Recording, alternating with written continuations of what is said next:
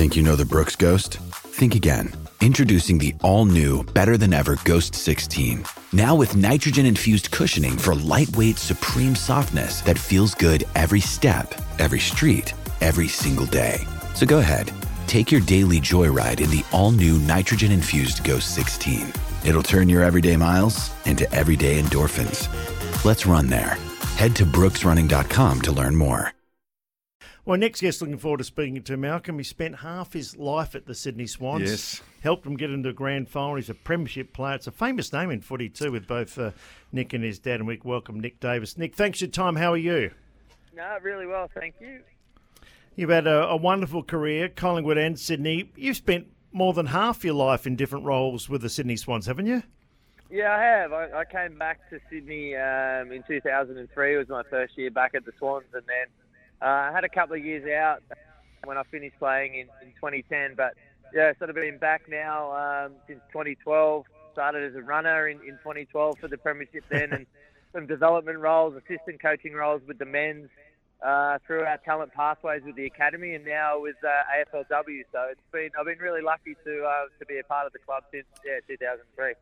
Yeah, and a premiership player. What makes them so good? Malcolm and I were just talking before about only two coaches really in the last 20-odd years, Roosie and John Longmire, and you very rarely lose decent players and you can attract players. What makes Sydney so good? There's a few things. Look, it's not a bad lifestyle. It does cost a little bit more to live here, as it's been pretty well documented. But look, I think it's just been stability, on and off the field, through our whole club, through our chairman, our heads of footy, obviously our coaches, only having two head coaches since I've been here, and even our sponsors. We've had QBE and our major sponsors on board for a long time. So stability, it attracts talent on and off the field, and it helps us keep them as well. So and winning games, absolutely, that helps as well. Yeah, identifying talent. Now, I was at a game. It was called the second semi-final in 2005 at Geelong playing Sydney in the SCG, which ended up being a famous premiership win, as David's mentioned. But that last quarter of yours and the Anthony Hudson famous line, when you kicked the last goal to put them in front and win by 3 points, I see it, but I don't believe it. I was thinking, I was screaming out for Roosie, make a change, do something, Paul.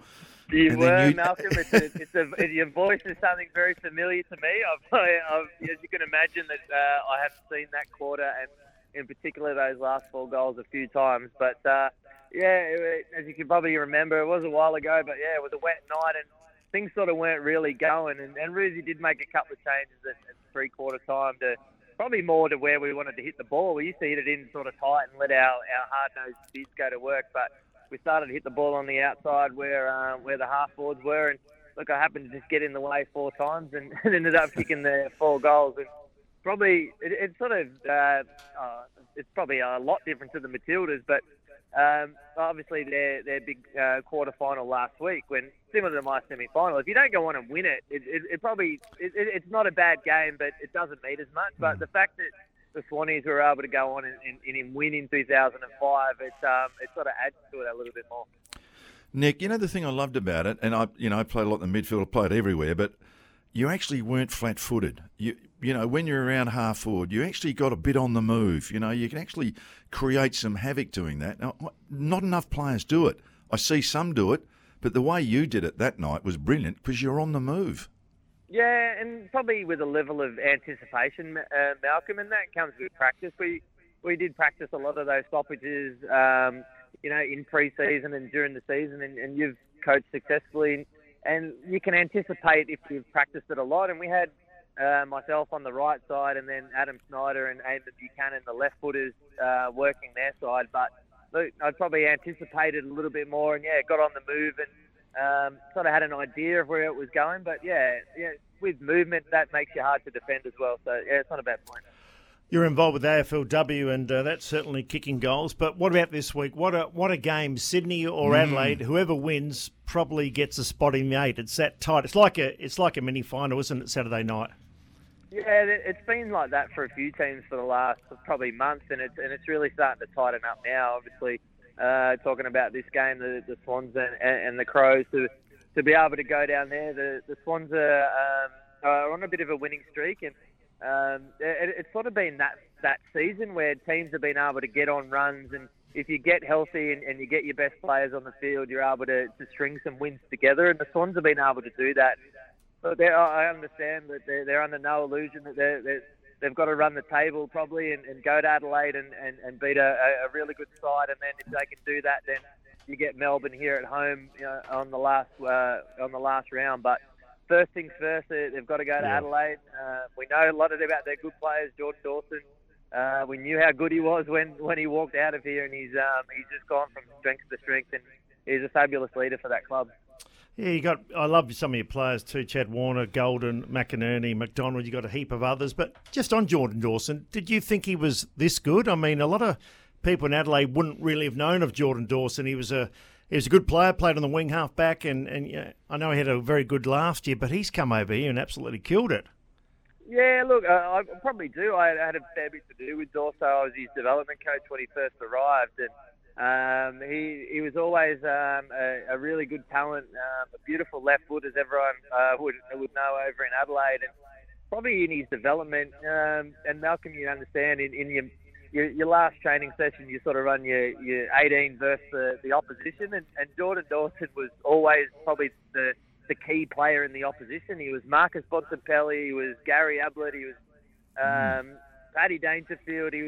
He was always the good player. So he'd do his homework so he could let our A midfielders go against them, and he probably learnt some really good habits and tips from watching those players. And yeah, he's a quality human, and he's a beautiful family. He's from Robe, and yeah, look, we knew how good he was, but unfortunately you can't keep him all.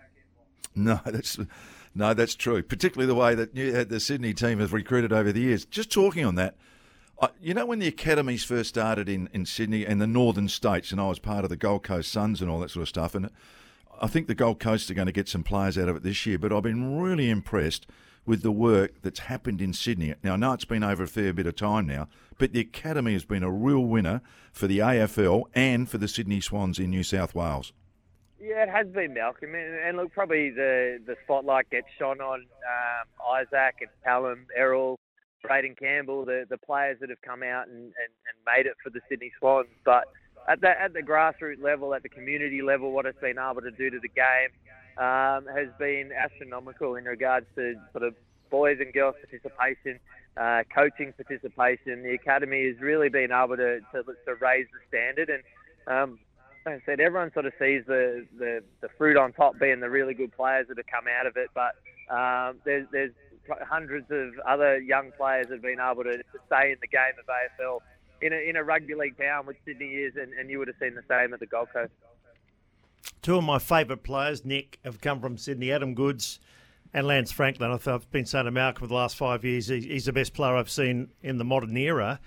You've seen him close up, and what has he meant for the club? And give us a snapshot on what Lance is like, because we don't hear him speak all that often in the media. Yeah, no, when he sort of first came to the club, I was working in the senior department, and as everyone sort of knew, it was a pretty well-kept secret, and sort of met Lance and then walked down the corridor, and the horse has gone, okay, now it's your job to fix the best player in the competition's goal kicking. And I was like, oh, great, what am I going to tell this guy? 600 goals, how to goal kick. But we struck up a really good friendship and a bond there. And I was just lucky. I got to stand on the market training and watch the best goal kicker of the modern era go to work and try and help him out. He's a modest guy.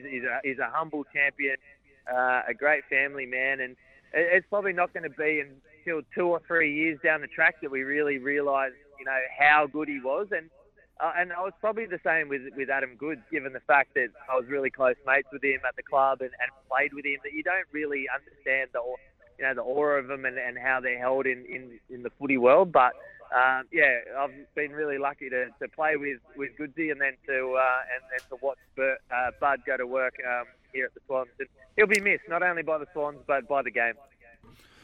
Yeah, David mentioned you've had two coaches, seems like for 100 years, Paul Roos and John Lommer. I know John really well. I don't know if I've ever said this publicly, but after Guy McKenna finished at the Gold Coast Suns, I rang one person. I was on the board and I rang one person, John Longmire just to see if he was still committed to the Swans, and he said, I was. I never rang him again. I've spoken to him a number of times since, but that's how I rated him, just as a person going around a footy club, and he just continues to do it, doesn't he? You would have been very close to him. What are some of his strengths? Look, I reckon he's been able to really adapt and evolve his coaching and his leadership style to the game.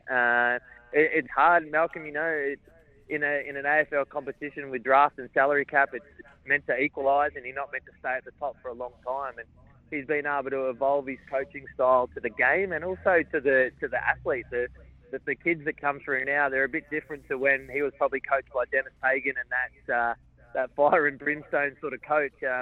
And he's got that in him, but he's been able to really adapt, and I really admire that for John to be able to be at the pointy end of a competition in a really good team. He's adapted his style of coaching a lot. Now, Nick, time flies. You're 43 now. I want to ask the question: have you ever had a job outside of footy? Has it always been football? Yeah, no, I have. No, I worked at the race. I was a foreman at Randwick there for a little while. I had a horse interest. I can ride and all that sort of stuff. So. Worked at the races for a little bit, and then a mate of mine had a concreting business, so I jumped on the tools there for a little while, and I enjoyed that. I just enjoyed it, just learning something new, because I've been playing footy in high representative teams since 15 and sort of probably knew it inside out, but I just really enjoyed the challenge of learning something new. But in speaking of learning something new, coaching girls is something absolutely new to me too. So they're just about to enter the field, so I might have to take off. One last quick one then, mate. I've got to ask you this. I know you love your horses and all that sort of stuff, but I played with your dad at North Melbourne. I know he played at the Swans in Carlton. But I had a look at the records today. I noticed Craig, your father, good fella, played 163 games. You've ended up playing 168. Do you take the bragging rights when you get with your dad? Yeah, and I got the premiership. He unfortunately played losing one. So, that's right. That probably trumped everything. But there was no one prouder on 2005 than him. So, hey, Nick, I probably did win. Thanks for the chat, mate, and good luck with the girls. No worries. Thanks, guys. Bye.